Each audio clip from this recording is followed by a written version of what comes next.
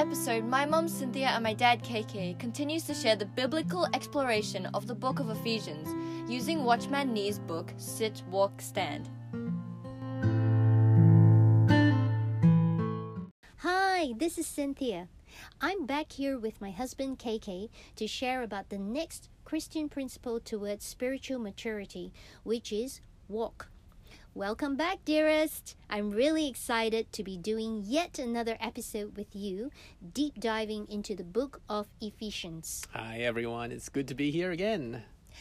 I wished we knew of Watchman Nee's book way back years ago when we were very green in our Christian walk. Oh, I suppose it's a timing thing, though, isn't it? This book was the right message for us at the right time, and it really ministered to us last year during the crisis. Amen. Praise God for that.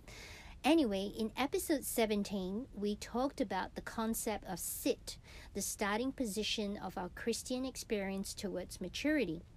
As Watchman Nee wrote, our spiritual experience begins from rest. You know, before my sight crisis started, I recalled that God said to me that I would learn the meaning of rest. When I first heard it, I thought, yeah, sure, I'll definitely be resting to recover from the surgery. Little did I know I would be at home for much longer I had expected and truly learned to sit with God and in the process, learn to enjoy His company. There's always a sense of expectation that all that time sitting with God is preparing me to walk again. Yes, it's only when we sit in our rightful place with God, then we can start to walk, which is what the next part of the book is all about. Walk is covered in chapters 4, 5, and half of chapter 6 of the book of Ephesians. I love how, as you go through these chapters, you can see why Nee picked up the walk theme, as the word walk is mentioned in numerous places. He used the King James Version, and with the KJV, Ephesians 4 verses 1 to 2 says, walk worthily of the calling wherewith ye were called. And 5 verse 2, walk in love, even as Christ also loved you. And where sit refers to our position in Christ, walk refers to our life in the world. In the Christian life, sitting is always followed by walking. In fact, Ephesians 4-6 lists examples of what the Christian walk ought to look like, such as walking with long-suffering, forbearing one another, putting away falsehoods, speaking truth to one another, not letting the sun go down while you're still angry, getting rid of all bitterness, rage, anger, malice, sexual immorality. And there's a whole section on wives and husbands and children and parents. In fact, the list of imperatives, it just goes on. Oh, I know. It's actually a tall order, isn't it? Our Father God demands nothing short of perfection. It seems all too hard, doesn't it? How do we apply this practically? Well, Nee writes that our problems all stem from the very beginning in the Garden of Eden. Most people recall that in the center of the Garden of Eden, there was the tree of the knowledge of good and evil. Since the day Adam ate the fruit from the tree of knowledge of good and evil, man has been engaged in deciding what is good and what is evil. Man has worked out his own standards of right and wrong and justice and injustice and has struggled to live by them. But have we realized that as Christians, we start from a different tree? Because in the center of that garden was also the tree of life. Christ is for us the tree of life. Yeah, defending arguments from the tree of knowledge of good and evil brings so much grief in our world. There's such disparity when man's standards differ from each other. But in Jesus Christ, we have our reference for everything, including morality, which is accordance to the tree of life. There is forgiveness, respect, and understanding. We don't start with, you owe me an explanation, and I have a right to be heard. It's a fine line, though, of not being a doormat, but also displaying grace, which is what Christ has done on the cross. But we're not meant to be passive in our faith. It really is about how we display our faith, which is pleasing to God. I personally find that tension challenging, especially in matters of social justice where I'm passionate about, and found it hard when others are not on board. I saw myself in the early years where I argued from the tree of knowledge and getting frustrated with myself and people around me who just, they didn't get it. Yeah. It's only when I quietly sit and submit to God, He changed my perspective that the way to educate others is through their hearts, which I have no control of, but God has. When my walk is weary with frustration and doesn't seem to go anywhere, I return to sitting again with God to find the answers.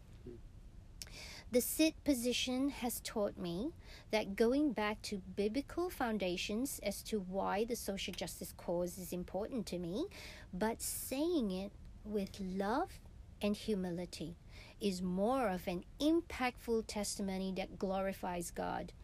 At the end of the day, I want my thoughts, attitudes, and behaviors to please God, not break His heart because I want to assert that I'm right. As a result, God has given longevity in my passion for the social justice cause. I advocate not from a hurt position where I want to be heard, but from a Christ position where I talk about what His heart is like in relation to what I'm advocating. The way we see it, the words we choose to say it, bears our heart for God. I want people to draw to God's heart. Yeah, it's all about reconciling people with God, isn't it?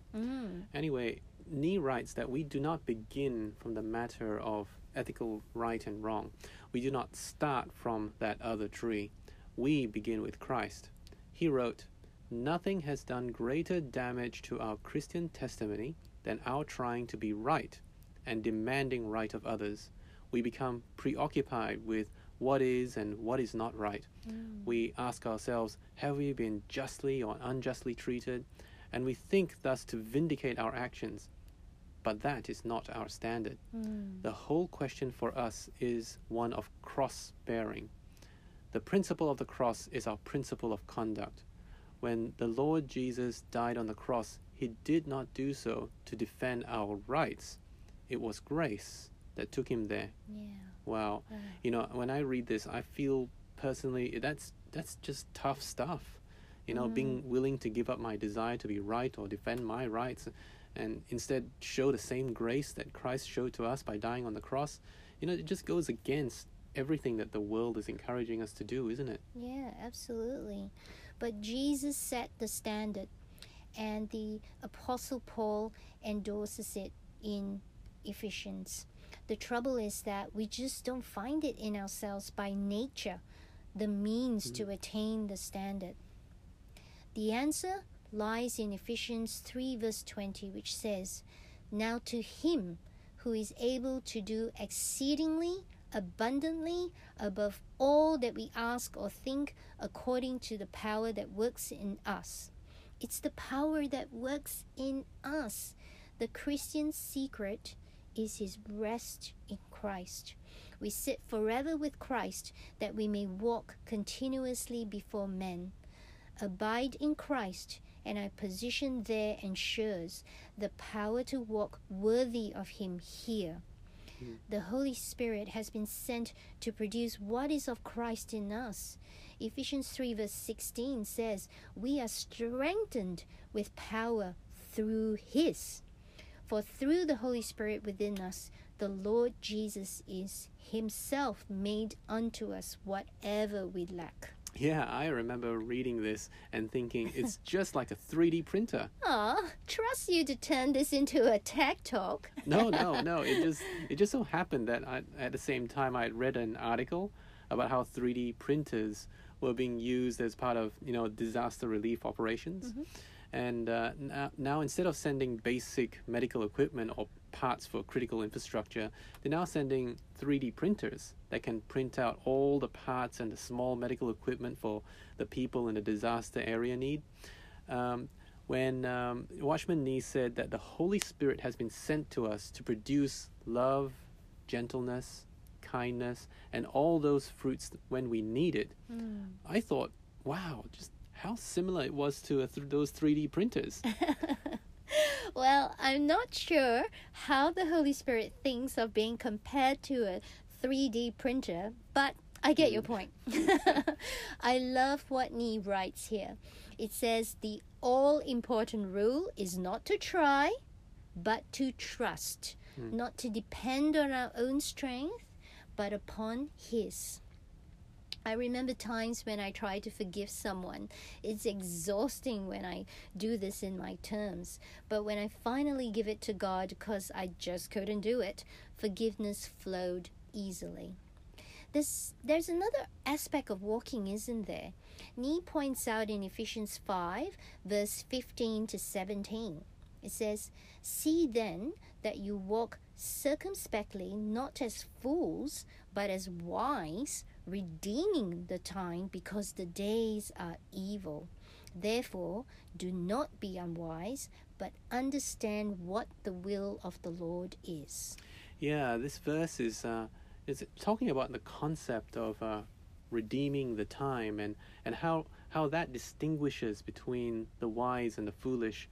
I love how Nee described this. He wrote that in his hometown in the Fujian province, which is famous for its oranges, he writes that as you look out up onto the hills at the beginning of the orange season, all the groves are green.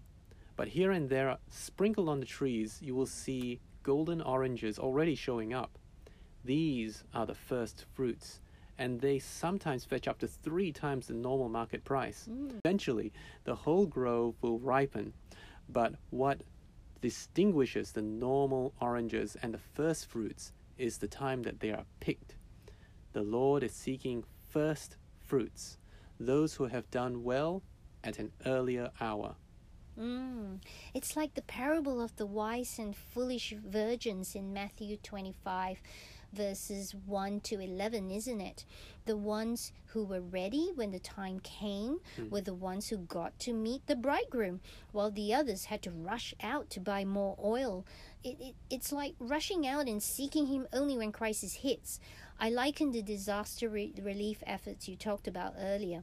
One would need to be prepared to activate the relief efforts to save lives. So preparation is key. Yeah, this spoke so much to us, didn't it?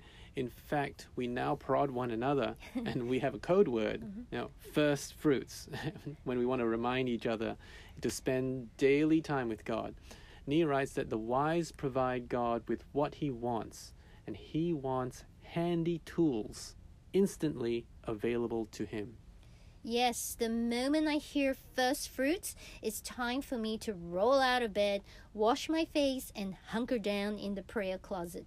It does get hard during the cold winter mornings, but each time we give our first hour of the day, it sets the tone for the rest of the day, and we're more attuned to the Holy Spirit to use us to bless others. Yeah, we really live in urgent times, don't we? Absolutely. Yeah, Nee wrote that the Lord may have to deal drastically with us.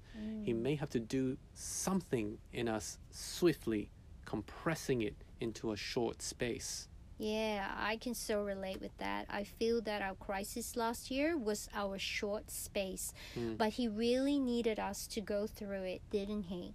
As a result, we've learned so much from it, and He has given us an urgency to seek to understand what the will of the Lord is, so that we can walk and, like Paul says, run the race.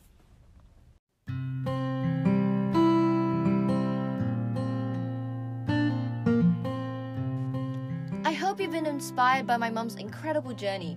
Please subscribe and share this podcast to people you know who will be encouraged by her story.